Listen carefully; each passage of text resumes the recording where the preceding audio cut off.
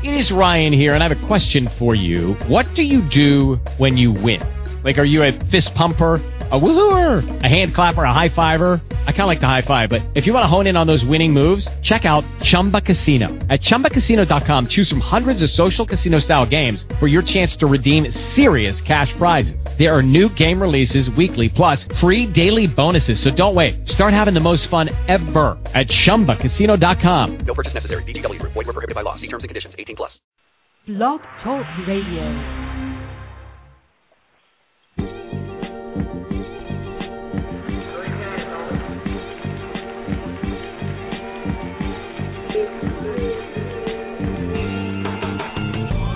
Real sports guys.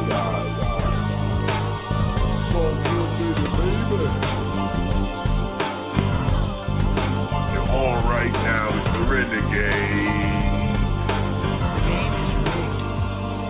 It's the People's Radio. It's RSG up in your headphones. Allow me to introduce the illustrious Three-Man Booth. Marcus, the Gamechanger. The Seventh, Jackson. Wils, the ill executive. He's like Suge Knight without the anger management issues. Phil T, the sports PhD. This dude is coming at you from all angles. He's got all the bases covered. There's not a whole lot about sports this brother don't know. Can you dig it, sucker? Featuring Ray, Justin Page, Eric Hampton. RSG fam is like, woo. I blame it on Nintendo.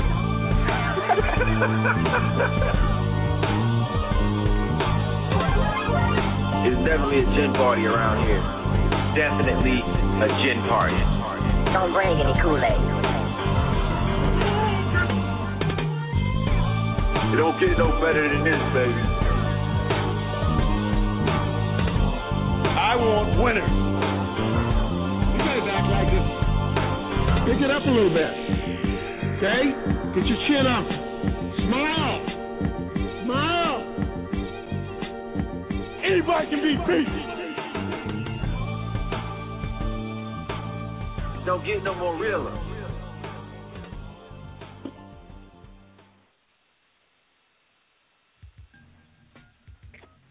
All right. Welcome to another edition of the Real Sports Guys, where real guys talk real sports, RSG Renegade Radio. I'm your host, the one-third of the illustrious three-man booth, Marcus, the Gamechanger. Before we get into proceedings this evening, I'd like to thank you all. You could have been anywhere in the world, but you're here with us, and we appreciate your patronage. Now, with no further ado, let me introduce the illustrious three-man booth. To my right, I got my man, Wils, holla at the people. Man, we in the dog days of summer. That heat is coming down. I mean, it's good to just be in a cool place. Talking on the radio with everybody, talking about sports. Yeah, it's a great place to be.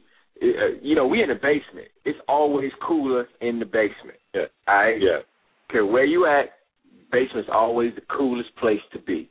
And that's where we coming from, live from the basement, the Real Sports Guys, rounding out the three-man booth. We got Phil T, Sports PhD, what's happening, Captain? Present. Keep it real succinct. Present. We got a slamming show in store for you all. This is the intro to let them know. We give you a quick rundown of some of the things that we're going to try and get to tonight. We may not cover all of this ground because we try and pack a lot into the next 90 minutes, that 90 minutes of funk that we give you every Tuesday night from 8:30 to 10 o'clock. So we're going to get into athletes, our reaction to the Zimmerman verdict, big story nationally. Athletes responding to it.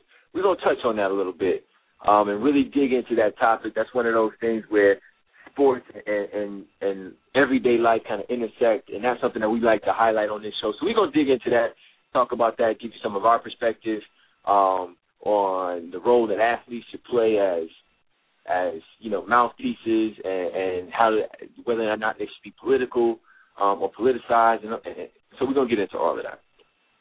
We're also going to talk about, Wils and I got to finish the conversation we started last week. Last week we got into talking about Kanye's album, Yeezus, and then we got talking about Jay-Z's album, Magna Carta, Holy Grail, and D. Wils was just getting into it, so we really didn't dig into the Jay-Z joint because he was just kind of getting into it, and I've been listening to it, so I didn't want my perspective to influence him as he went in and listened. I want him to go in with fresh ears. So he's had a week. He got at me on Twitter, talking about how he felt about it. So we're gonna get in. We're gonna revisit that conversation. We also gonna talk about Major League Baseball. Looks like they're headed for another big round of PED suspensions. Prominent players include A-Rod, Ryan Braun, Bartolo Colon. A lot of folks in the mix. Anywhere from, you hear numbers anywhere from 5 or 6 guys to 20 guys. So we're going to get into that. We also going to talk about Yasiel Puig, L.A. Dodgers rookie phenom, who had been pumped up this first half of the season as somebody the fans wanted to see, somebody the fans wanted in the All-Star game, and then when it came time for the fans to vote him into the All-Star game, they voted in Freddie Freeman. Straight crickets. We're going to talk about Johnny Manziel and his continuing I don't even know what to call it. He's messing up. There's no way to put it. We're going to get into the NBA talk, hit you with some free agency, talk about some of the player movement that's going on. We're going to give you our top 8 in the conferences as of today. It's a very, very, very, very long way to the start of the NBA season, but we're going to hit you with our top 8 anyway, and we're going to keep revisiting that over time. And then we're going to do a legacy check-in. With the player movement that's happened, I think we've got to kind of reassess how those pieces have moved and how things have shifted. Where are people in this Game of Thrones that we call our top 10 NBA players of all time? How are some of these guys situating themselves, and how have our perceptions of these guys' legacies been shaped by this particular offseason? We're going to get into that. Then we're going to talk some NFL. The Patriots, they got a problem, man. Something's wrong with the Patriot way. PhD, we was going back and forth over text, and he's got some issues with just the media perception of the Patriot way and how he's juxtaposed to other organizations that have had issues with players getting arrested, just how that is played out. You know what I mean? We're going to talk about Colin Kaepernick rocking the Dolphins hat. How do we feel about that? I mean, it's like flying somebody else's flag. So we're going to talk about that. Is that okay? And then we're going to get into training camp opening up in a couple of weeks. We like to do this thing where we just kind of give you 5 contenders. 5. We don't like to say one team because it's the NFL, and parity is the king. All right? It's always the team that comes out of nowhere. So we're going to give you 5 teams that look like they got a shot. And that 5 is going to evolve over time, and we're going to check in on that as we get closer and closer and we progress through the season, through the playoffs, to get to the Super Bowl, to see where we're at with that 5 teams that we predicted in July, see where we're at next February when we get there. So that's what we got in store for you tonight. We're going to jump right in. And in the past couple of days, Fellas, one thing we need to say. Shall we say it, y'all? Melvin, Jimmy, Coleman, Klein, say it. Everybody want to get funky one more time.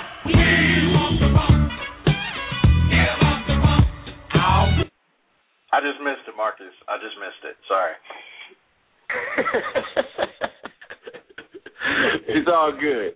So this edition of the Funky Editorial, we're going to talk about athletes as political figures, athletes as vocal mouthpieces in the context and around the context of social issues in general, but in particular the George Zimmerman trial. And I want to make sure that people understand it was the George Zimmerman trial. It was not the Trayvon Martin trial. Trayvon Martin was not on trial. It's the George Zimmerman trial. I heard it referred to as a Trayvon Martin trial in different settings, and that just puts me off a little bit. I don't like that.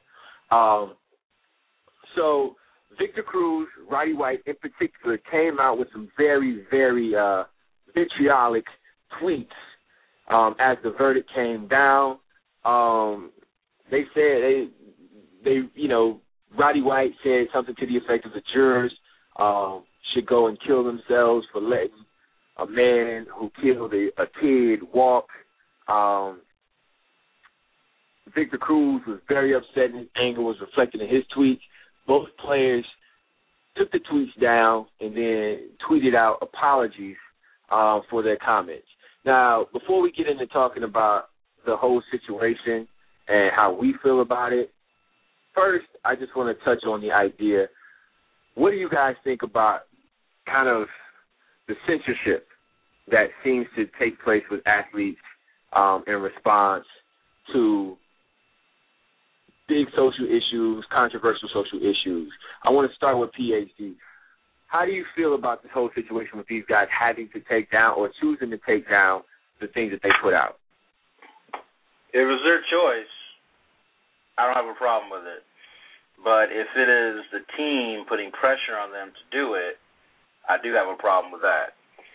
So, for example, Victor Cruz, he put up something, took it down. Now, if it's his people pressuring him, hey, this doesn't look good, it's going to hurt your image, you got this new deal with Pepsi, okay, perhaps. Because at the end of the day, it's Cruz's decision. But if it's the Giants stepping out, or Coughlin stepping out saying, hey, you need to take this down or I'm fining you, I would have a problem with that. Now, taking it a step further, if it's in his contract or if it's a team rule that the players agree upon, that, the coach or somebody in the organization has authority over them in those matters, that's fine also. But what I don't like is that stuff I don't like. What I don't like is that was a joke, y'all. Nothing. Yeah, I got the joke, bro. I got the joke. Okay. Anytime you drop a hip hop reference, I got you. I'm just trying to stay in the moment, and I'm listening intently. I'm hanging on your every word.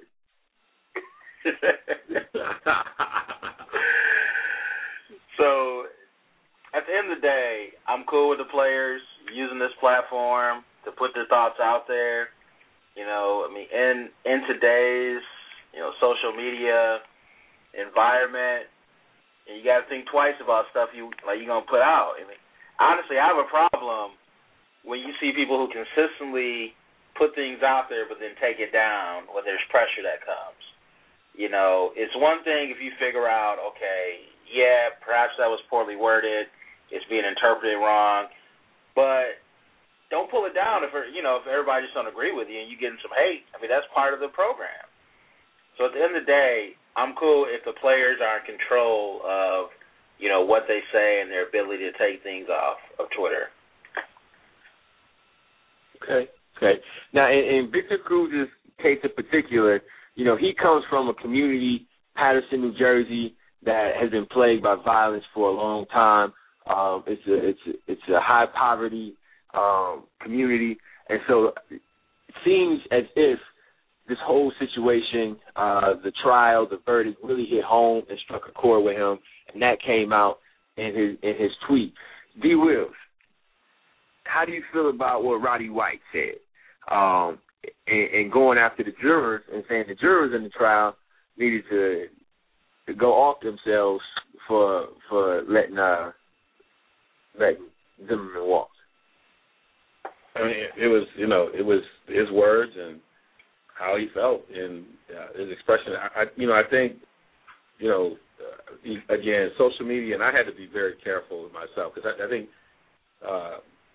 people get that Twitter courage and that social media courage in a way that allows you to express yourself in a way that you normally would. Liquid courage?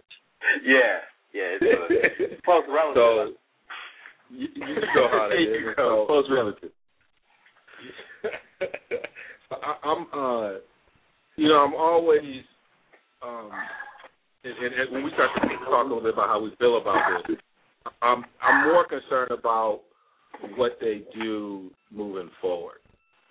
So, however they express themselves, what role are they going to play local to begin? Because all politics are local, and so it's been good that people are reacting across the country, but all politics are local. So, what do you do in your own backyard every day to push against these issues? And I think that's where I'd love to see athletes do more. To do some of the things that you see folks like Jalen doing with his own school, and to be involved and engaged at the community level. So, if these guys take that energy and then it gets them energized to do more locally, then I think that's a positive thing. I think it's building them for careers after. I mean, look at what KJ did in terms of being able to keep Sacramento Kings in Sacramento. Yeah. He's always been politically motivated. It's been about building communities. But that was something he was doing as a player. I mean, he was preparing himself. He was engaging in these issues as a player and understood the power of economics. And I think,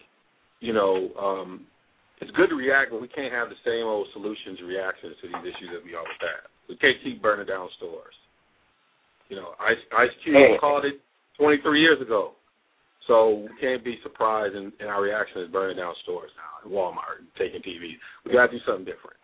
I think if they do that, if they change their energy and do something different, I'm all for it. I think they're people, they're human beings who should have emotions, but it's how you channel those emotions. Well said. And now I want to shift the conversation. I think you gave me a good segue right there. To shift the conversation into kind of us and with the whole Zimmerman situation as African-American males, and having a platform, having a voice with this show. There's a lot of feelings out there about this particular situation, about how everything played out. Be free to share what you feel comfortable sharing over the airwaves with folks. I'm not trying to put you guys in a situation that you don't feel comfortable. But in response to the verdict, what was how do you feel about the situation and the verdict and the response of the people? You kind of got into that, D. Wils, a little bit. I want PhD to go, and then D. Wils, when he's done, I want you to kind of just take it and give me your perspective afterwards. So, PhD, how did you feel about the verdict, people's responding, communities responding, the coverage in general? How did you feel about just kind of the whole situation around this particular unfortunate event? Well, the situation is very upsetting, because I think about just situations that, my dad talks about. My dad is in his 70s. He grew up in Detroit. He and my mother saw so much stuff growing up, things that people in our generation, for the most part, can't even think about seeing or think about happening in 2013. But here is a clear example of it happening, and there are other clear examples of things to a lesser magnitude also happening along these lines. And I mean, it's frustrating. It's just the verdict. It was disappointing from my perspective. But whenever you go into the legal proceedings, I mean, you never know how that's going to go down. So the one thing I have been happy about that's come out of this is that people seem to be demonstrating peacefully, and also a lot of people that have voices are using them to express their frustration. I listened to Jamie Foxx earlier.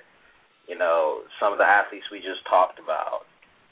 I am happy that people are using their voice to share how they feel, even though it may not be statements that makes everybody feel warm and fuzzy. I think as as a generation, the last couple of generations, we've gotten away from that because there are pressures out there to conform, to saying and doing, that on a scale of 1 to 7, saying and doing that 3.5, something that's right in the middle. And so I applaud folks for kind of taking a side and speaking their mind. Okay. Now, before you jump in, D. Wils, I want to kind of hit on a point that I'm hearing. And one thing you talked about, D. Wils, is about not just running in and burning out stores and doing the same old thing. How have you felt about the way people are responding? PhD talked about it, how he's happy to see folks voicing their opinions, voicing their frustration, speaking their piece, using their constitutional right to assemble peacefully, and not taking it to that next level of getting violent, being destructive. So you say we can't burn down stores anymore. What needs to happen? Because again, I'm assuming, and I could be wrong, but I'm assuming, knowing who you are and knowing your heart, that this struck a chord with you. And I think everybody's sick and tired of being sick and tired around situations like this. To quote, on the day of the verdict, I was coming back from a funeral burying a young man. So, it took a lot. Someone who died too young. And so, I'm realizing, this hinged on a law. That laws can be changed. But they take a kind of organizing that you don't typically see people do. And so when you talk about these athletes, how do you leverage your funds? We're going to talk a little about Jay-Z, and you obviously are the aficionado. I'm not going to take that too deep.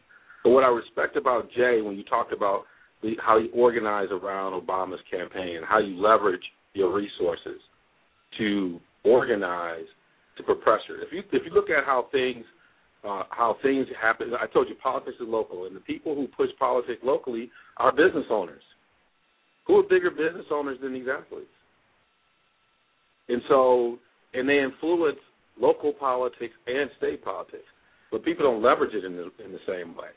And so, if we want to start to see some of these changes, I think that we learned a lot from what Kevin Johnson, and I just threw Kevin out there, but this was something that his city was about to lose something, but he understood how to leverage the system.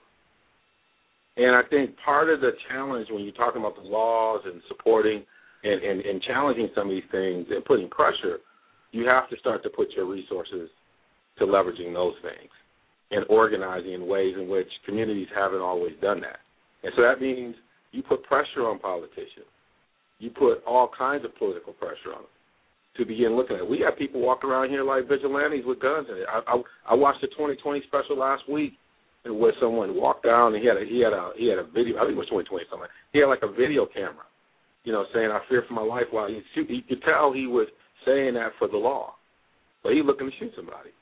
And so we've created this, concealed weapon laws and all these things that create this space for these kind of things to happen. And unless folks leverage their resources around this locally, then you're not going to be able to do it. So I think that's part of what happens when the dust settles.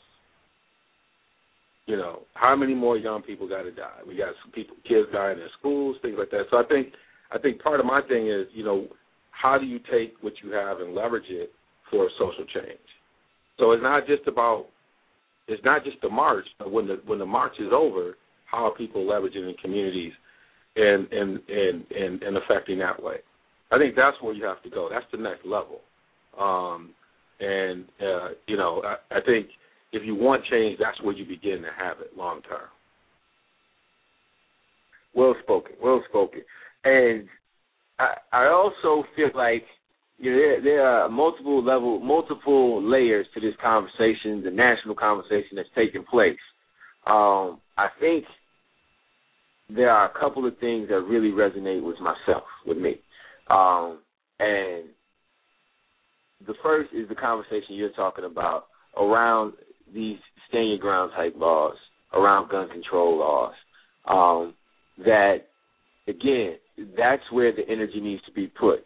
All of this mobilizing that's going on, that's where we need to put our focus is on, one, using the power we have as a citizenship, as an educated citizenship, to do something about the laws and how the laws, because these laws are not designed to benefit people that look like you and me. You know, hearing people talk about this situation, no one ever comes around and actually says, well, didn't the young man have a right to defend himself? You know, it's all about the defendant in the situation, his right to defend himself. Well, self-defense is something that goes both ways. And so just understanding that how these laws are not designed to benefit everybody and protect everyone. That's something that really resonates with me, and it's something that we need to focus on changing. The other conversation that really resonates with me around this issue, around this situation, around this unfortunate event, is that we need to start to have a larger conversation about the value of black life, African-American life in this country, period. Kids, young African-American boys, girls are dying on a daily basis at the hands of many factors. And the media doesn't, you know, I was watching a CNN special, and the woman who was running the show did a great job of skirting the issue when she asked the panel, why aren't people talking about, why is this situation so different? How come people aren't talking about the murders in Chicago and you know, places like Flint, Michigan, Detroit, where, you know, you have some of the places per capita the highest murder rates in the country, you know. And so you have these cities, but nobody's talking about those situations. And, you know, she did a great job of skirting the issue, and I'm sitting at home like, you know why? Because y'all don't cover it. Y'all are covering this situation. Y'all are talking about this situation because it covers a wide range of people, and it resonates with a wide range of people. When the issue is just about preserving black life, that's not something that the media views as profitable. And so there's a machine that exists to put black life and put the lives of black males in a very tight box. And that box is used to perpetuate systems and a power structure that really limits the options that you have and allows the power structure to benefit off your failure as an African-American male, as an African-American person. And that conversation is the one that I want to see. Really, all of these folks at these rallies, we really need to start to dig into this prison structure, the structure of schools, the laws, all of these we got to start connecting the dots. And that's what I hope. And I'm hopeful that this young brother Trayvon, didn't pass. He wasn't murdered for us to miss an opportunity to have these conversations in his memory. And that's what I hope really happens and really comes from this whole situation. So I don't want to get too deep into it, but I wanted to give each of us an opportunity to just speak our piece. You know, we do have this platform, and we do have folks out there who are listening. So I just wanted to take a moment to honor that situation. You know, we try and do that when there are significant events that take place socially, and they do intersect, whether people want to overtly admit it or not, they intersect with sports, and they intersect with life. And sports and life are not mutually exclusive. So we want to take a moment to just kind of give you guys an opportunity to put that out there, you know, for the listeners, for the RSG fam out there. You're listening to The Real Sports Guys, realsportsguys.com, RSG Renegade Radio, brought to you by Resistance Digital. Check out the fellas at resistancedigital.com to get all your digital needs met with no hassle, no fuss, at a low price. Get your game right. All right? So we're going to keep the show rolling.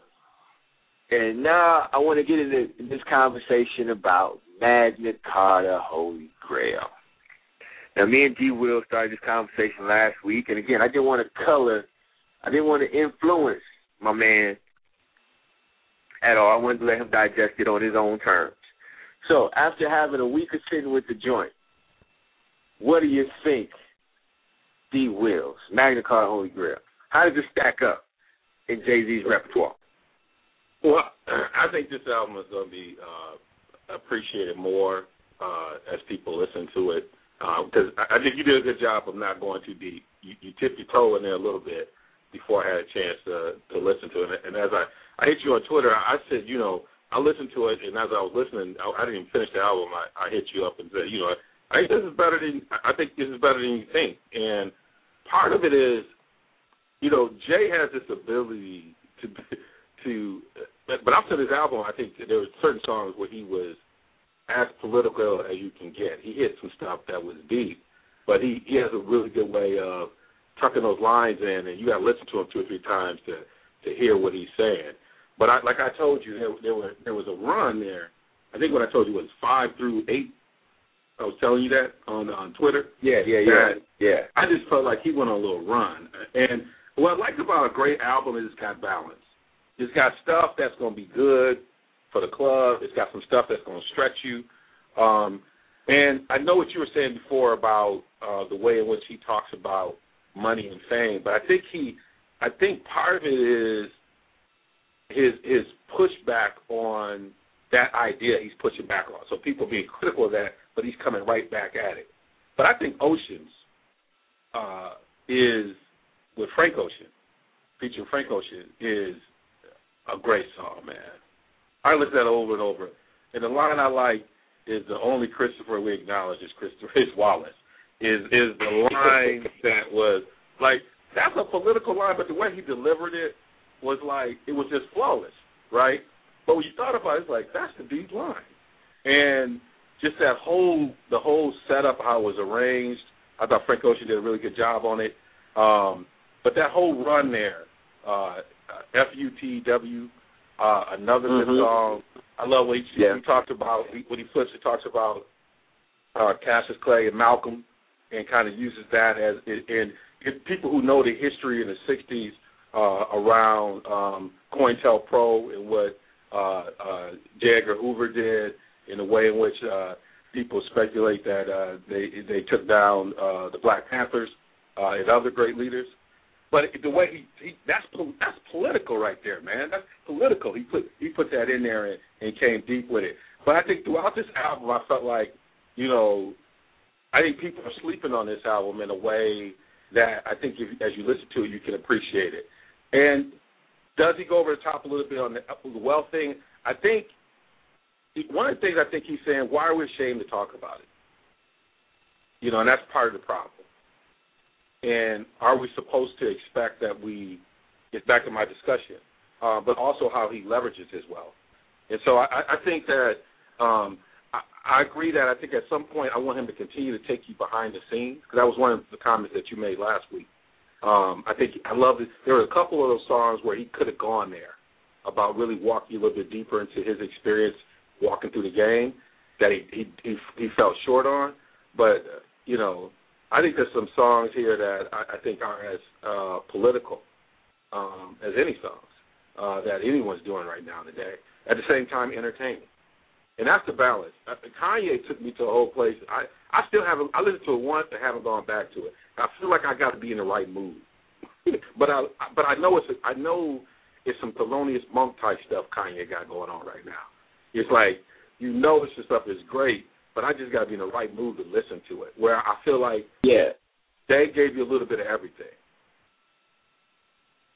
Yeah, and that's for me. And again, your analysis, I'm not arguing with none of that. I've told PhD, I don't try to influence how people listen to music. What you like is what you like, and you like that, and that's what you got from it. For me, I just feel like he didn't spaz. You know what I mean? I just want him to spaz out and really go there. It was like he's getting there, and then we go the other way real quick. You know what I mean? And he's at a point where I feel like he should just go in. But I think I think when you're in a position like him, That's what those power. He said, "I'm in control of this. I ain't got to spaz out. I got this." And you mad that I got this and I'm not doing it, Scott Boras. Right, but see, that's for me and that's where my taste comes into play. I appreciate Ye's joint more because he does spaz out, and it's like, dude, you're going through something right now, and you're doing it on record. And so for me, I like that because I can get that. I feel that emotion. I feel that urgency, and and again, I'm not saying the album is bad. I'm not saying that at all. It's better than 95% of whatever you listening to right now. It's a good album. It's good rapping. It's great beats. Everything about it. It's a solid album. But as I said on Twitter, it's Kobe dropping on a Tuesday night in Canada, in Toronto. You know what I mean? It's whole album. In regards to his resume, in regards to who he is, because he's capable of going for 50 or 81. Yeah. You know what I'm saying? Yeah. And so it's not one of those performances. And so that doesn't make it bad. He just didn't up the ante on like, yo, man, this dude still has more places he can go. He didn't increase that metaphoric ceiling on his ability where it's like, yo, he didn't push his legend further. That's all I'm saying. It's not a bad album. It's a good album, good music. There are joints that I like. You know what I mean? There are a lot of joints. I'd probably say there's probably like 5 or 6 joints on there that I really dig. Other stuff is good, but I'm not going to, if I'm going through my iPod looking for a joint to put on, I'm not going to stop at one of those. There's about 5 or 6 joints I'll be like, I want to hear this today. You know what I mean? But did he further the legend? I want to hit your point because I think this is where the issue is. Because I think you need Jay-Z and you need Kanye to move the agenda. The problem is that everybody thinks we need Kanye. That's all we need. And I would say you need Kanye's and the Jay-Z type. So Kanye is not going to he's not interested in doing some of the stuff that Jay-Z is doing from a business standpoint. I don't think Kanye is interested in that. But that's okay because we need, and that's the diversity of that perspective that we have to elevate. And I think both of them represent the diversity of engagement and leadership that you need to move something. And how can you appreciate them equally? That's my push. Yeah. And again, I'm a Jay fan through and through. Have been since it's hard to please you. It's hard to please you, man, because you like they can put you on the panel and you're gonna break stuff down much deep. That's why I can't get too deep with you because you'll take us into a whole other thing. You kind of. I'm not trying to influence how you see it. I'm not trying to influence. I'm just speaking my piece about how I see it. Music is so subjective. What one person likes, another person ain't gonna like. And the stuff I like and think the best stuff in the world, somebody else can listen to it. That, man, what are you listening to? And I can roll with that. Like your opinion is your opinion. That's what it's about. We can have a conversation about that. So, all right. Hey, it's a good album. Like I said on Twitter, I wouldn't put it above. It wouldn't crack his top 6, though. That's all. That's what I'll say about it. As far as how I feel about it right now, and it may change over time. I'm not going to be static in my opinion or pin myself down to a certain perspective. But as of today, I feel like it wouldn't crack his top 6, which is okay. Well, his top 6 is ridiculous. And I'm going to say, I just listen to No One Can Do It Better. I listen to DLC, and I still put that up against a whole bunch of albums that I'll hear. Right. That's my and Jay said it himself. He said, your first, my last verse is better than your first, and he said my your best joint ain't better than my worst, and that's basically putting it in perspective, so to speak. So I want to shift gears and bring my man PhD back into the conversation. PhD, you in the house, homie? Yeah. Yes, sir. All right. So we want to talk. I want to talk about this because you're kind of our baseball head. D. Wils got good baseball knowledge. Me, I'm a novice at best when it comes to baseball knowledge. I kind of checked out of baseball at about 11, and I was done. Major League Baseball and this PED situation. Now HGH is an issue. You know, they got a connection to the lab in Miami. A lot of cats are connected. They're paying for a list of guys who receive services from this lab in Miami that's been shut down. A-Rod's name is on it. Ryan Braun's name is on it. Some pretty prominent names with those two fellas. How do you feel about PEDs, baseball, and just the whole way they're approaching kind of dealing with the issue? I'm sick of it. It reminds me of Young and the Restless. A lot of drama, a lot of posturing. It feels scripted. You know, the leaks, they feel highly coordinated. It's just, I don't know what to believe anymore. You know, I don't know what to believe. I don't know what to trust. I just don't know. My hands are up. And I want so hard, so much to believe in baseball again. You know, tonight's the All-Star game. I have not set my DVR. I'm not watching it right now.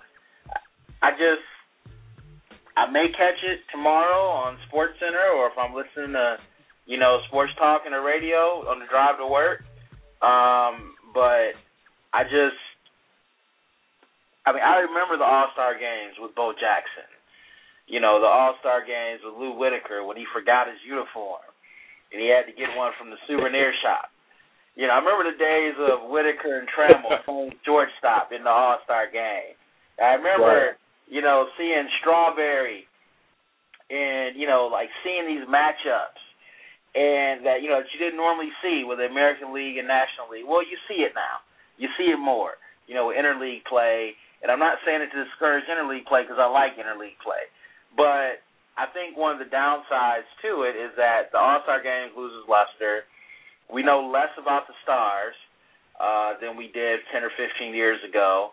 And unfortunately, baseball is just falling back, man. Basketball and football have moved so much further towards our quote-unquote national pastime that we almost see baseball season as a time to take a break, to catch up from being so emotionally involved in the basketball season and the finals.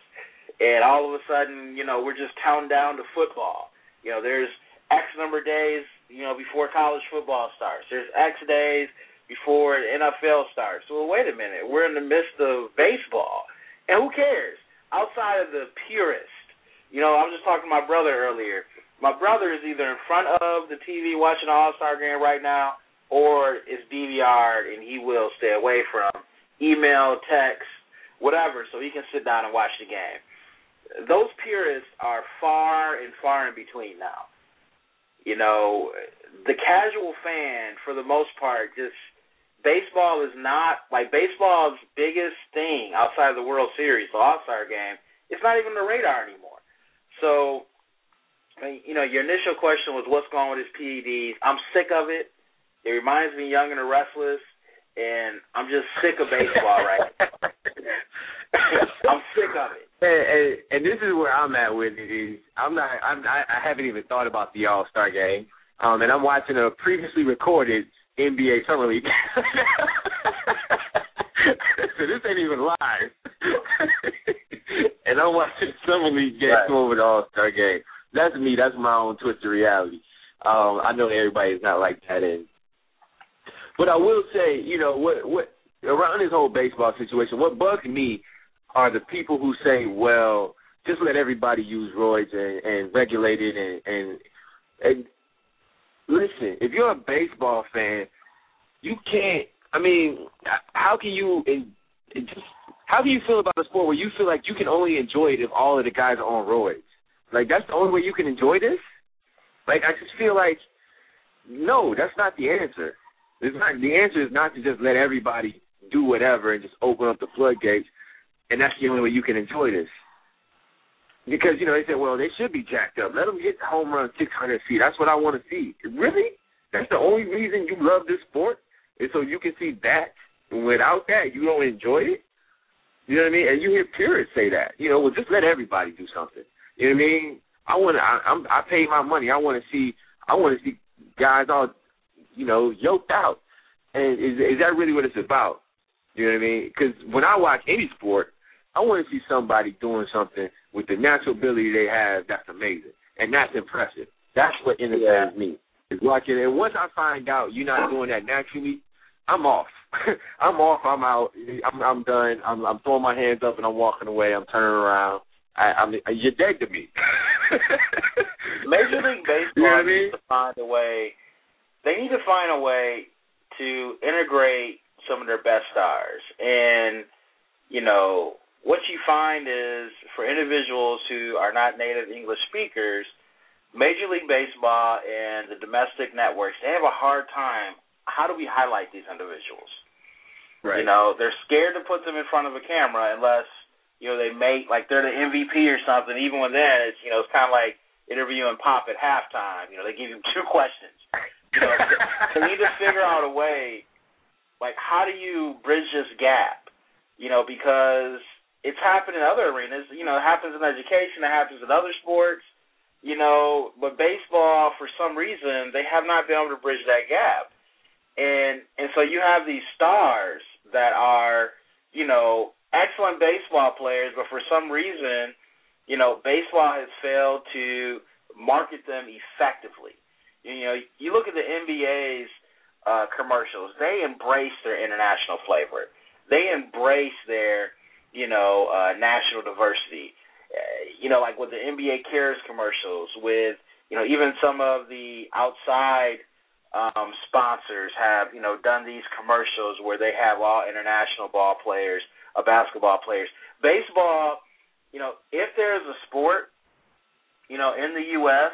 of the Big Four, you would think that, baseball and hockey would be able to do that a lot better. And I just don't see why baseball has been able to not break through this excellent opportunity. Yeah, and with this, I think baseball's in a weird spot right now. That you had a generation of superstars who now people don't really like. When you talk about the Barry Bondses, the Mark McGuire, Sammy Sosas, the A-Rods, Rafael Palmeiros, all of these dudes that people are just kind of like, I don't like those dudes. So you lost a lot of superstar capital with those guys. And baseball's in a spot where they don't have, like, a guy. Like, who's the best baseball player? Miguel Cabrera, is he a household name? You have to have a guy who, in your league, the casual fan knows this is the best guy in your game. Whether it's Kobe, LeBron, Aaron Rodgers, Peyton Manning, Tom Brady, these are names that when you say them, people know what sports you're talking about, and they know that this is one of the best guys and they should pay attention and watch. And there's not a guy like that in baseball. And when you look at this All-Star game, there's 30 new All-Stars, 30 first-time All-Stars this year. So baseball is in a place where there's really a void, in my opinion, of true superstars. And I think you're hitting at some of that, D. Wils, you talk about. They're not developing folks, putting folks out there, superstars, and language and culture have a lot to do with that. Because, again, I checked out as an 11-year-old. You're talking about 91, 92. That was back when you had Bo kicking it. You had Ken Griffey. You had a Tony Gwynn. You had a Ricky Henderson running around the bases popping his collar. You had guys that I could connect with.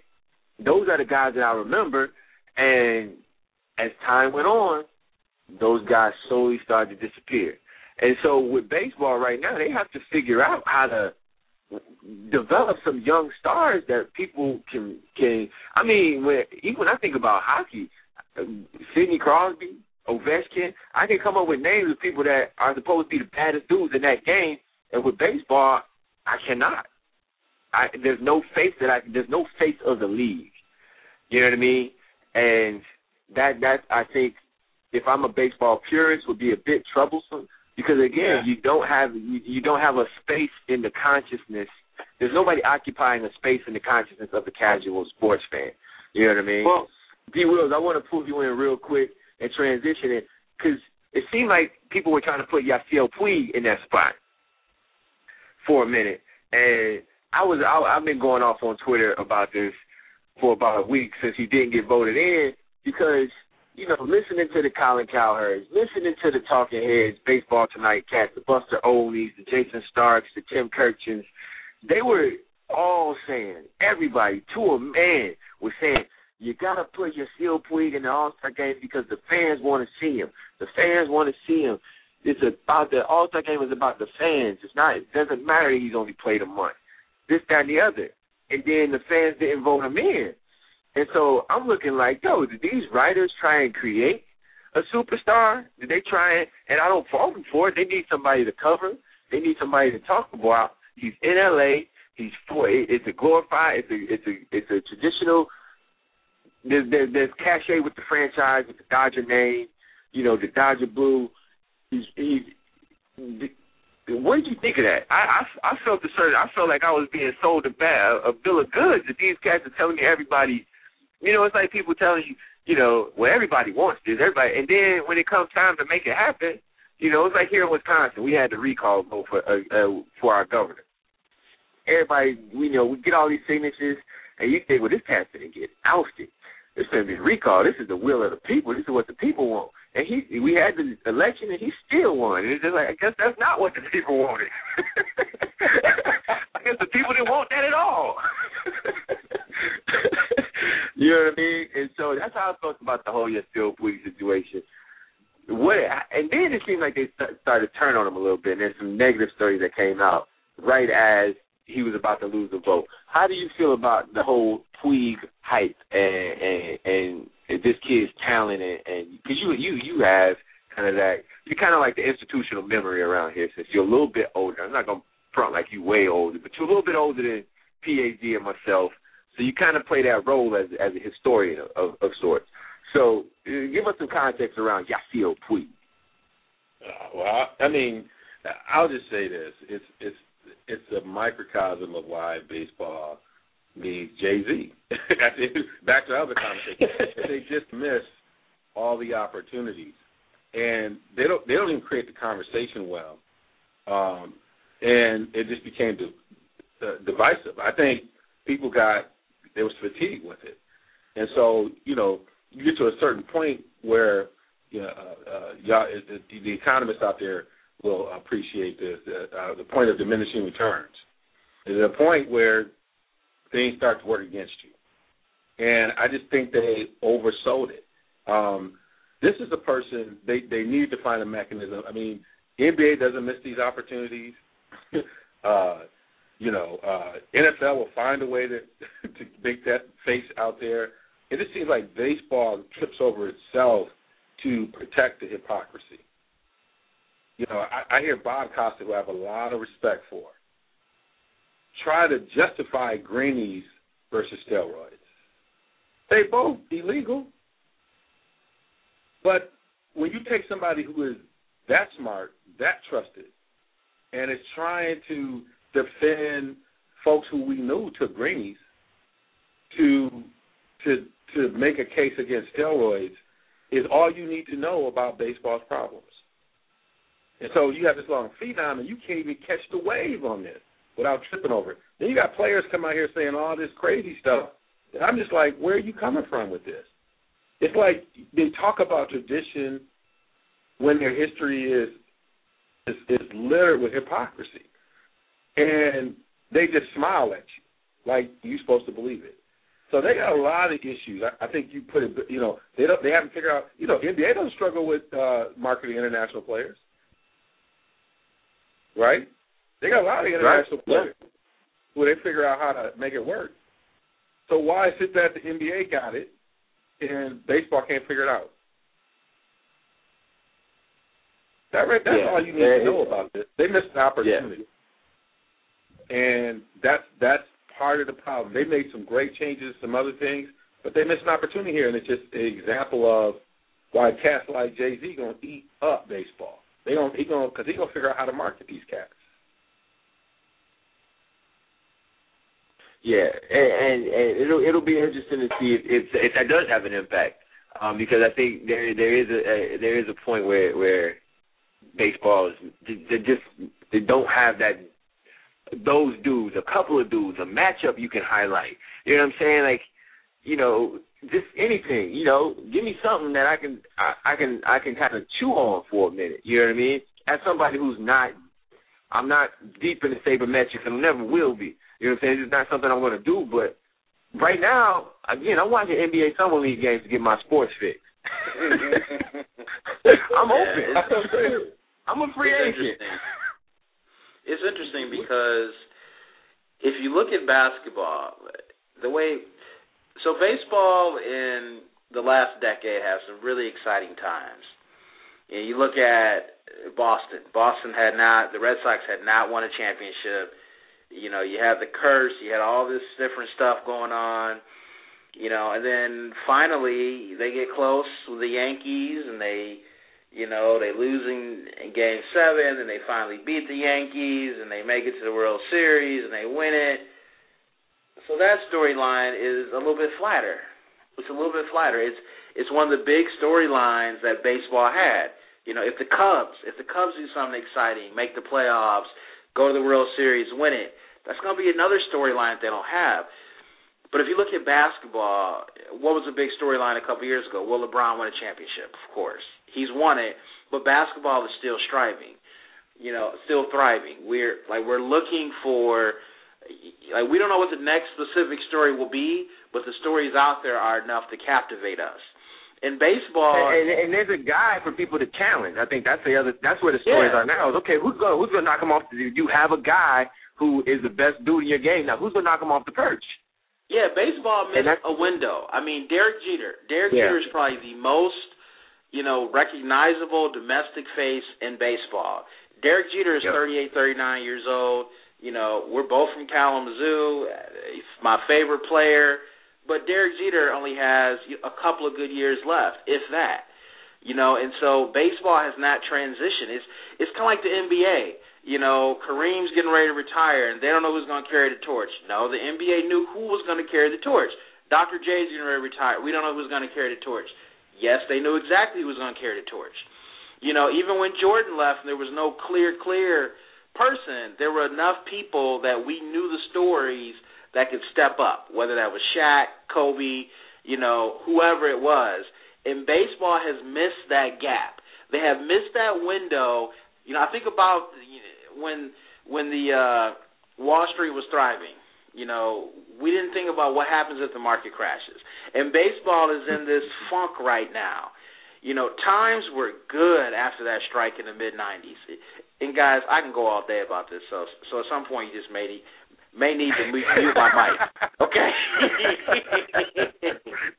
Matter of fact, I'll stop there. Okay. Yeah, a little fired up. Yeah, I can tell, man. That's why you are a resident baseball guy, man, because I'm not going to get that fired up about baseball. Let me tell you why I'm mad. Oh, man. You listen to the Real Sports Guys, realsportsguys.com, RSG, Renegade Radio, brought to you by Resistance Digital Solutions. So now I want to just have a quick conversation before we get to talking NBA. Johnny Football. All right, this is a dude that's getting on my last nerves. And it's not because of necessarily what he's doing. It's because of the people who are defending him and saying, well, he's just being a college kid, and this is what college kids do. This is what normal college kids do. Right. The key word is normal. All right? The key word is normal. He is not a normal college kid. I tell my daughter, I tell the kids that I coach, if you want to be treated special, you have to act special. You know what I'm saying? You have to carry yourself in a special way. You can't want special treatment and then act like everybody else. It don't work like that. You can't act like the average kid and then want special results. If you want special people, exactly. Special people are special for a reason. They're special because they do things differently than everybody else. So stop defending this boy saying, well, he's just being a regular 20-year-old. Right. You know what, though? Regular 20-year-olds don't win Heisman trophies. All right? And so I'm just throwing it out there. I'm off on Johnny Football. This dude, in my book, is Ryan Leaf 2.0. Ooh. And don't dropping the bus label on him. I'm dropping the bus label on this dude, man. Come on now, Marcus. This dude is going to be a show, bus. Man. Don't do that, Marcus. Come on, man. This dude is going to be a bus. I sent another post. I sent another D12 post going. Hey, he's in the box. He's in the corner. He's in the corner. The D12 is in one corner. This cat is in another corner. Kobe's in another corner. He's in the corner, man. I'm out, man. I'm out. Any Johnny Football stock I might have had in my eye on, I'm off it. I'm selling. This dude, he doesn't have the decision-making skills already to be a legit pro type of quarterback. Like, if you just can't stay off Twitter, I mean, wait till you get some money. You know what I'm saying? Like, wait, again, they should have never gave that dude no money. Quote Rick Jackson from Chappelle's show. They should have never gave that dude no money. There's certain people that you just can't give money to. He ain't even got money yet, and he don't know how to act. I'm out. That's my manziel spiel right there. I don't know how you guys feel about him. What do you guys think of D. Wils? What do you think of, man, Johnny Football as a prospect? Well, I felt as soon as he won the Heisman, I said, this cat's a 30-30 waiting to happen. And it's happened. He's about to have a 30-30 moment. It's a 30-30 But you say you going to get him on broke, too. Oh, my goodness. Yeah, what happened? They're going to be filming in about 5 years. He's going to be a little overweight, a baseball cap on. Like, what happened? You know, he gonna leave the Manning camp. He gonna do all this craziness early. I mean, he's a kid from a well-to-do family, a lot of privilege, man. And them pro locker rooms are not a place they're gonna try and put some on him. He's a great athlete, a lot to prove. We'll find out if he got that Cam Newton swag. Because Cam look at right in the eye and keep playing. That's what Cam did. But I don't know if he got it. I don't know if he got that in him. In the SEC, they're gonna pin back their ears. They're already thinking about it. Alabama, they can't sleep right now. They rolling over like we can't wait for John. So I think he's a 30-30 waiting to happen. And he's the kind of kid that if he has a bad season, you know, there's this thing called growth mindset versus fixed mindset. A lot of high-achieving folks like this kid has a fixed mindset. And so let him have a little adversity, and he's going to crumble. You already see it when he left the camp because he was criticized. You know, it's all unraveling, and the coaches should be in on him. But they probably can't control him right now. You know, so I don't know. He's undersized. I'm going to never say never, but I think he's 30-30 waiting to happen. That's all I got to say. You heard it, mark the tape. All right. I want to keep us rolling. I don't want to get us stuck on Johnny Football too much. I had to get that out of my system. I've been holding that in all day because it's just been driving me nuts. But you listen to the Real Sports Guys, realsportsguys.com, RSG, Renegade Radio. We're going to talk about the NBA. Now, we've had free agency. It's kind of winding down. There's still a few guys out there who could be some relevant pieces. Some guys are being amnestied. Drew Gooden got amnesty today. Mike Miller got amnesty today. So there's some cats out there. I don't know if anybody's going to pick up Mike Miller. I mean, his back goes out every 20 minutes. Meta World Peace got picked up by the Knicks. I called that as soon as he was amnestied. On Twitter, I put it out there, $50. He winded up at NYC. What I want to do right now, while we have some time, I really want to take the last half hour of the show and really dig into this. I want you to rank, give me your top 8 in each conference as of right today. Now, this should evolve over time. Right today, right now, I want your top 8 in each conference. I'm going to start with PhD if you're prepared. Are you ready? No. If you need a minute, you ready? I'll take it. I'll take a minute. All right. Run with it. Okay. I think you said you need a minute. Oh, okay. Right. I didn't know. I thought you said you were going to take a minute to go ahead and give me.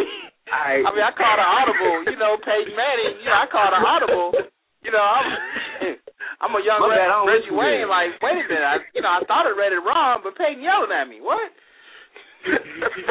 You were waving off the screen. You were waving off the screen. Right. He wasn't hearing it. He was right. He came right back to you. My bad. Right. This cat coming to give a Bobby Knight screen. Hands over the groin. Okay. You're like, wait, man, get out of here. My bad. I don't listen good. Right. All right. He went.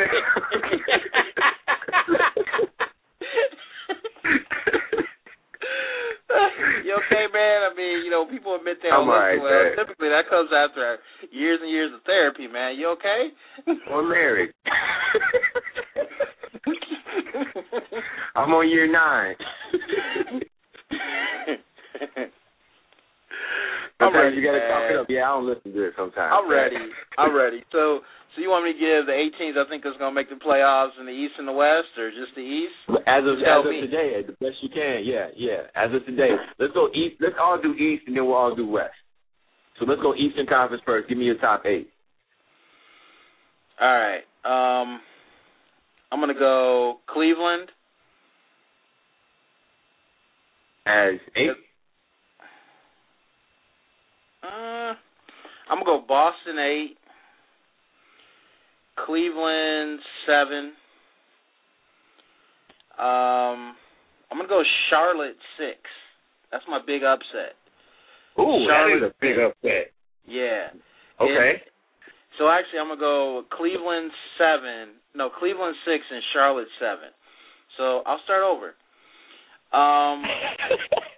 If you can't tell, he's probably doing this on the fly. Yeah, I am. I'm gonna go Boston 8, Charlotte 7, Cleveland 6. Now it gets fun. I'm gonna go the Knicks 5 because I'm not a huge fan of the Knicks. I'm gonna go Brooklyn 4.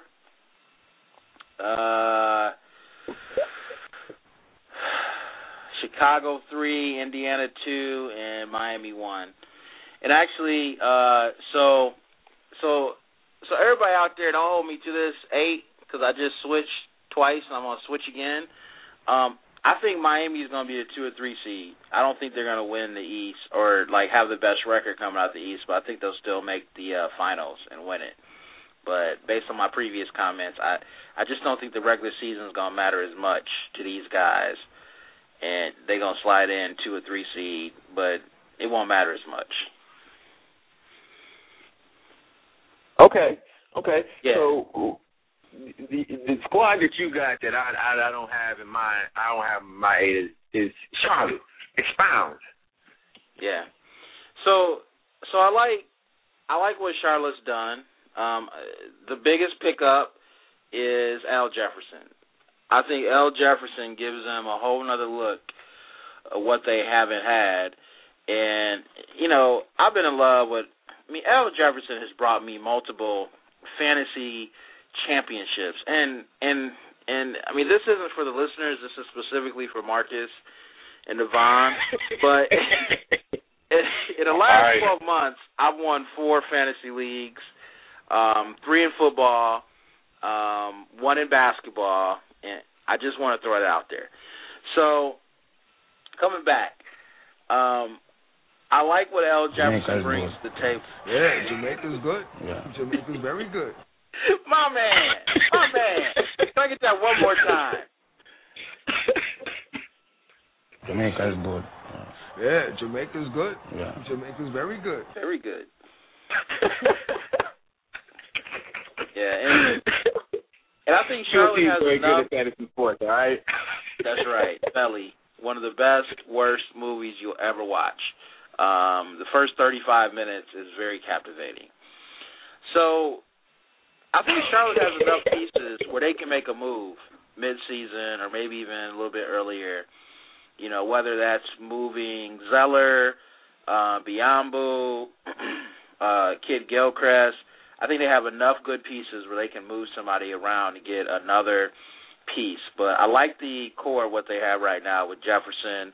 I think Henderson is ready to take the next step, either he or Gilchrist. And so, again, out of the East, saying that they're a 7th seed, that's not a huge leap. I mean, at some point, a broke clock is right twice a day. And Charlotte has been in the lottery every year of their existence. Every year. They have qualified for the lottery, regardless if they have the pick or not. So at some point, that talent's going to come to roost. Valid points. Very valid. D. Wils, your top 8 in the East. All right. So don't hold me to it, but I'll make it happen. Let me do this. I'll start from the bottom to the top, because that's how I did it. I did it from the bottom to the top. Y'all didn't catch that. But anyway. I caught it, man. I got you, D. Wils. I got you. I'm going with Detroit at 8. Detroit.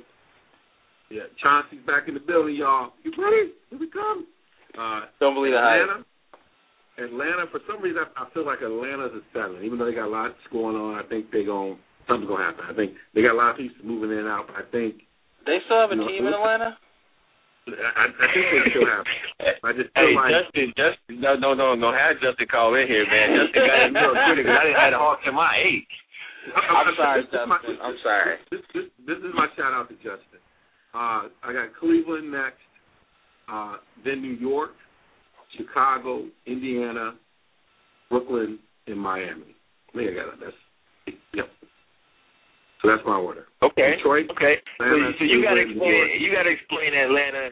You got to explain Atlanta. I think Horford getting a little bit more space to operate. I think this is a guy that can prove that he can carry a team.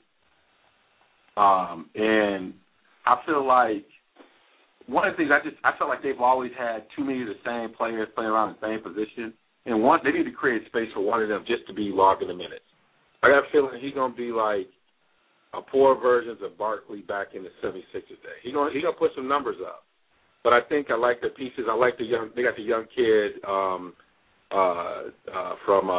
is it German? Did they got his point guard? Yeah, Schroeder, yeah, the black Schroeder. German. I think he's a kid that I think is going to make an impact, just helping energize them a little bit.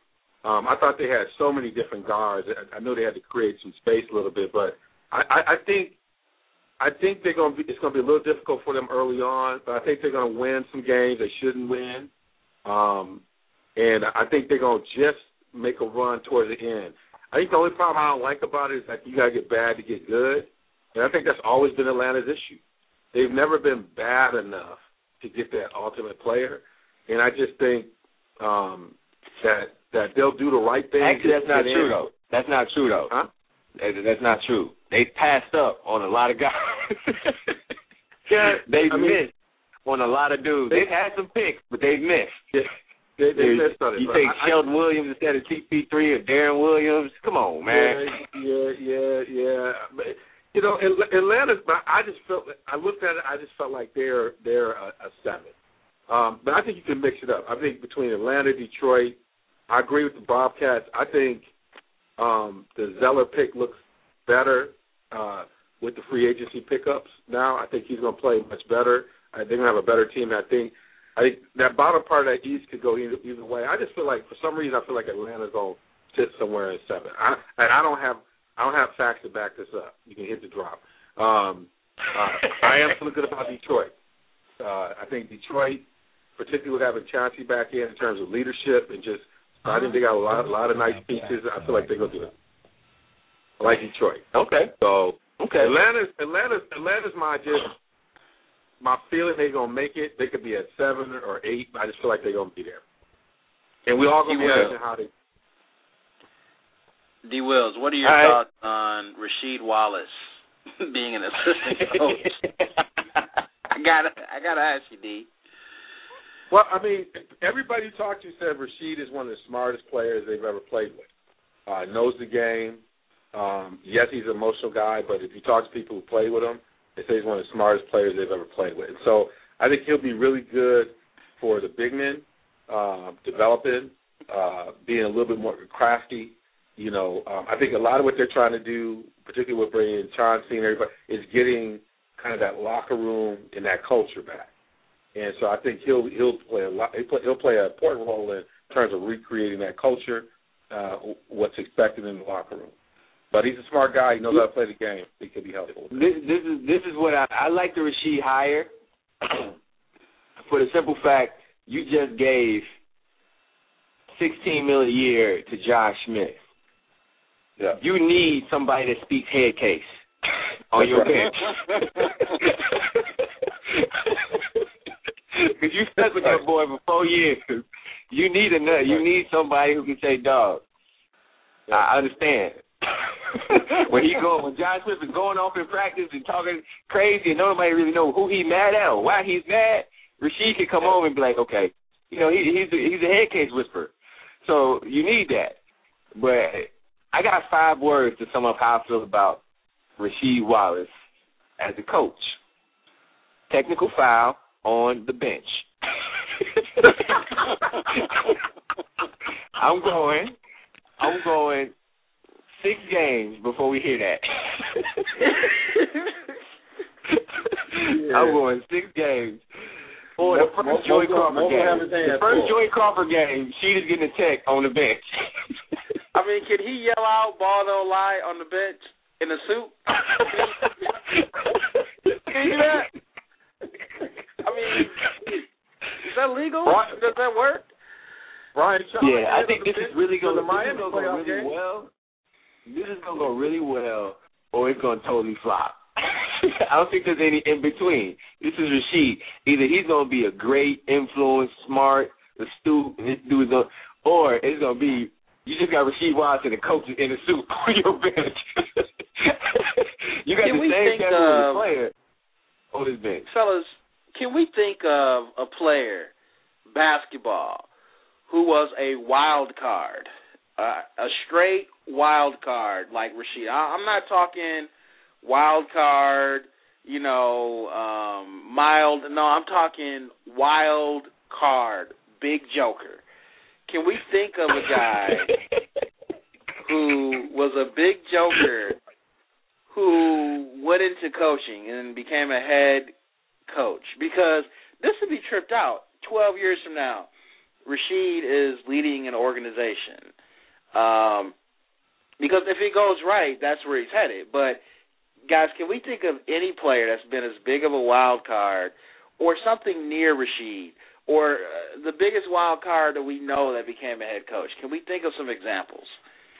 Oh, my goodness. I say, D. Wils, again, you're the institutional memory around here. You may have to chime in, but I want to say we're in uncharted waters. Yes. I'm trying to think of it. I don't know how this is going to go. I'll wait. No frame of reference. I don't know. I don't think we have one. This is uncharted water. I mean, and I'm a little nervous because I'm still my confidence in Joe is waning. I'm trying to believe. I'm trying to believe right now. Yeah. I need Joe to stop wearing jeans in a jacket to press conferences. And any listeners out there, if you're listening to this podcast, tomorrow, whenever you listen, you think of a wild card, go on to Facebook or tweet us to let us know, because I racked my brain trying to figure this out over the last minute, and I haven't thought of anybody. Yeah, I can't think of anybody, man. Guys who come to mind are guys like Vernon Maxwell. He ain't coaching nobody.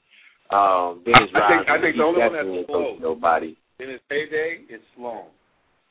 Or John Lucas. Maybe John Lucas. There we go. Maybe John Lucas. Or Sloan. Well, John Lucas was more wild off the court, right? I mean, he was more wild off the court, but was he? Was he a wild card on the court? Sloan was one on the court. Sloan was wild. Sloan was physical, ready to fight. From what everything, Chicago folks will probably just could amp in, but Sloan was one of those cats that would fight you anywhere. Okay. So we have to do some research. But he's not RSG. He's still not receiving. I mean, I'm about to go to the microfiche in the Rashidi, library. Go to the microfiche in the library to figure out what kind of wild card Jerry Sloan was. Man, I had to do an assignment with the microfiche, man. Hated it. Oh, man, let me give y'all my top 8 real quick. You listen to the Real Sports Guys, realsportsguys.com, RSG Renegade Radio. We're giving you our top 8 in each conference in the NBA. We're in the Eastern Conference right now. I'm going to start one, and I'm going to start from the top. I'm going top down.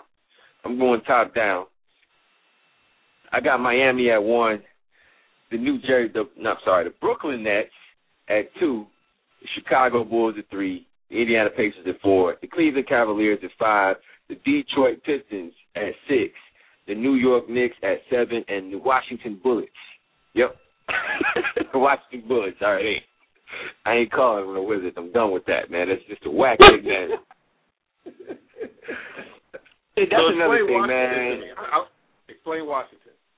I will. And let me just say this real quick piece, man. People are getting at the New Orleans Pelicans about their nickname. And I just had to go at somebody on Twitter, and I was like, come on, man. Like, are you serious? You mad about Pelicans, but the Spurs, the Nuggets, the Wizards, you know what I'm saying? Those are okay? The Clippers, you're cool with those nicknames. Those aren't even any – what is a Clipper? A big boat. That's scary. That's menacing. That's frightening. It's a Spur. You're talking about the little thing on the back of your shoe. You're going to name your team after that because it's scary? A Nugget? Come on. So you know what I mean? So I'm calling them the Bullets because they actually got a scary nickname in their past. So I'm going with the Bullets. The Bullets, this is where I'm at with them. The big man – the second half of the season, once John Wall came back, things started to fall into place. Emeka Okafor could be Emeka Okafor. You know, he could shoot shots around the rim and rebound. Nene got to be Nene. You know, shoot a high percentage, be active on the glass, be active on D. You know, Bradley Beal started to find himself. John Wall can keep them at 500. You know, I think he doesn't get the credit that he deserves. You still got to find a jump shot, but he figured out last season how to control a basketball game and to use his speed and his athletic ability to impact the game. And I think there are going to be a lot of teams tanking. And I think the Bullets may be able to sneak into the playoffs with 37 to 40-some wins. Slightly below 500, and I think that's something that they're capable of. And Otto Porter, even though he's struggling in Summer League, I think, again, playing with a legit point changes a whole lot. And you can see the difference in that team once, both on the court and statistically, the difference in that team. And in the win column, the difference in that team once they had a legit point guard. Somebody to make sure that the right guys are getting the right shots and in the right places, and somebody that can set people up and make it easy for Emeka Okafor, make it easy for Nene. You know, you get a couple of guys, a couple of easy baskets, and the defense steps up. It's an unbelievable thing. And I don't know if you've ever seen it before. A guy scores a basket, and all of a sudden he's a lockdown defender on the next possession. Unbelievable phenomenon. Never played any pickup basketball. Just watch. And let the dude hit a three. Watch him run. Now he's picking up at half court now. You know, he ain't even guarding the guy with the ball, but he's on him. So I think that they can sneak in at an 8th spot. But I see the Cavs making a Golden State-like jump this year. Last year, Golden State kind of made that jump, going from an okay team, a team that had some pieces, to a team that was a good team. And I think they've taken another jump to becoming a team that's actually a possible threat. Out west. So we're going to move out west. We got about 7 minutes left, so we can't be as long-winded with our Western Conference predictions as we were with our Eastern Conference. So I'll start us off in the West. I got the Clippers, 1. I got OKC, 2. I got San Antonio, 3. I got Golden State 4. I got Memphis at 5. I got Houston at 6.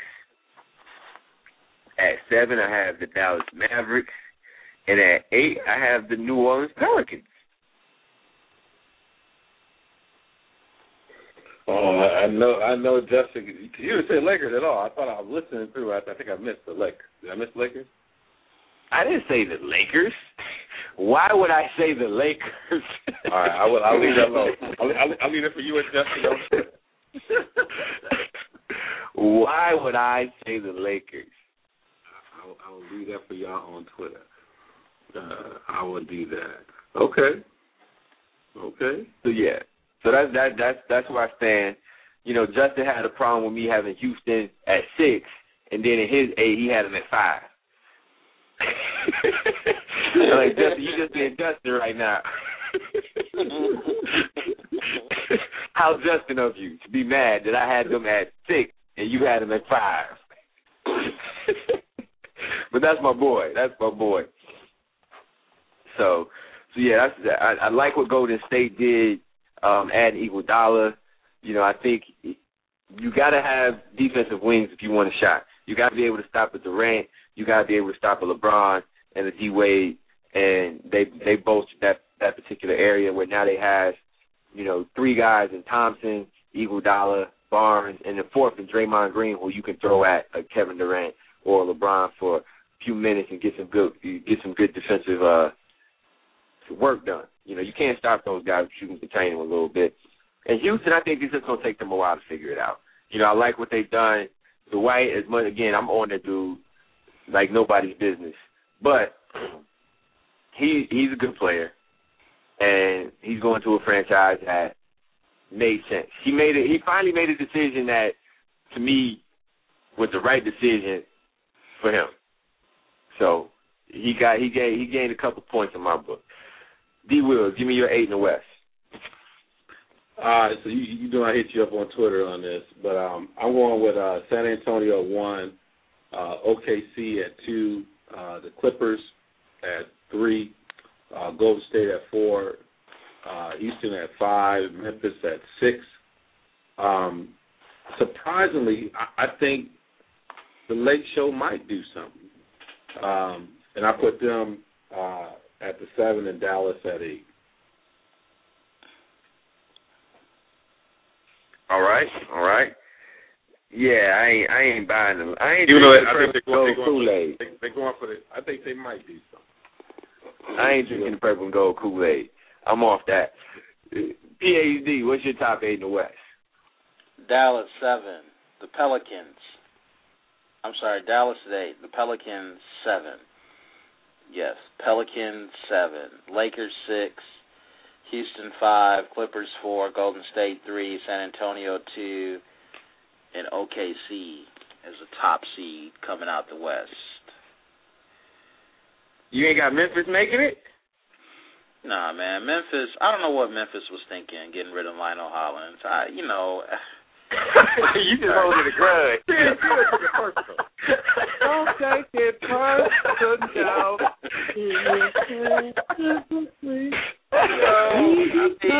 You gotta leave good enough alone, man. My man just angry. Nah, man, they dropped Lionel Hollins. I ain't got no time for that. Well, that's a 2-minute warning, John, right there. You know, we winding down. So before we go, we have to do the Resistance Digital Dog of the Week. So, fellas, let's go ahead and get into it. All right, so this week's Dog of the Week, again, is brought to you by Resistance. Make sure you hit up the fellas at Resistance Digital to get all your digital needs met at a low price, with no hassle, no fuss, no muss. It gets the job done, gets the tech game right, no problem. All right, Dog of the Week, fellas. PhD, Dog of the Week, who you got? My Dog of the Week, because I have not been on the show for a while, is LeBron James for winning his 2nd championship. Why you bringing up old stuff? Boom. right. D. Wils, dog of the week. My dog of the week goes out to my guy, Sean Frazier, who just became the athletic director at Northern Illinois University. That's my guy, Sean. He's up and coming.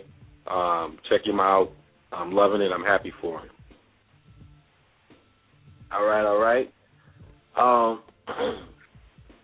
My dog of the week, man, I'm going to have to go with Freddie Freeman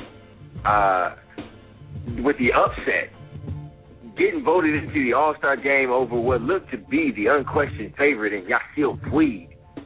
So shout out to Freddie Freeman, working hard, done. So that's this edition of the Real Sports Guys, Renegade Radio.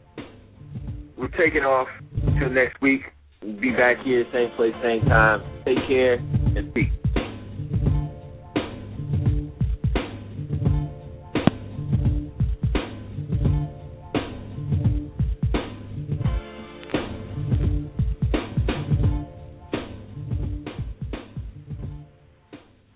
With the Lucky Land Slots, you can get lucky just about anywhere. This is your captain speaking. We've got clear runway and the weather's fine, but we're just going to circle up here a while and get lucky. No, nothing like that. It's just these cash prizes add up quick. So I suggest you sit back, keep your tray table upright, and start getting lucky. Play for free at LuckyLandSlots.com. Are you feeling lucky? No purchase necessary. Void where prohibited by law. 18+ terms and conditions apply. See website for details.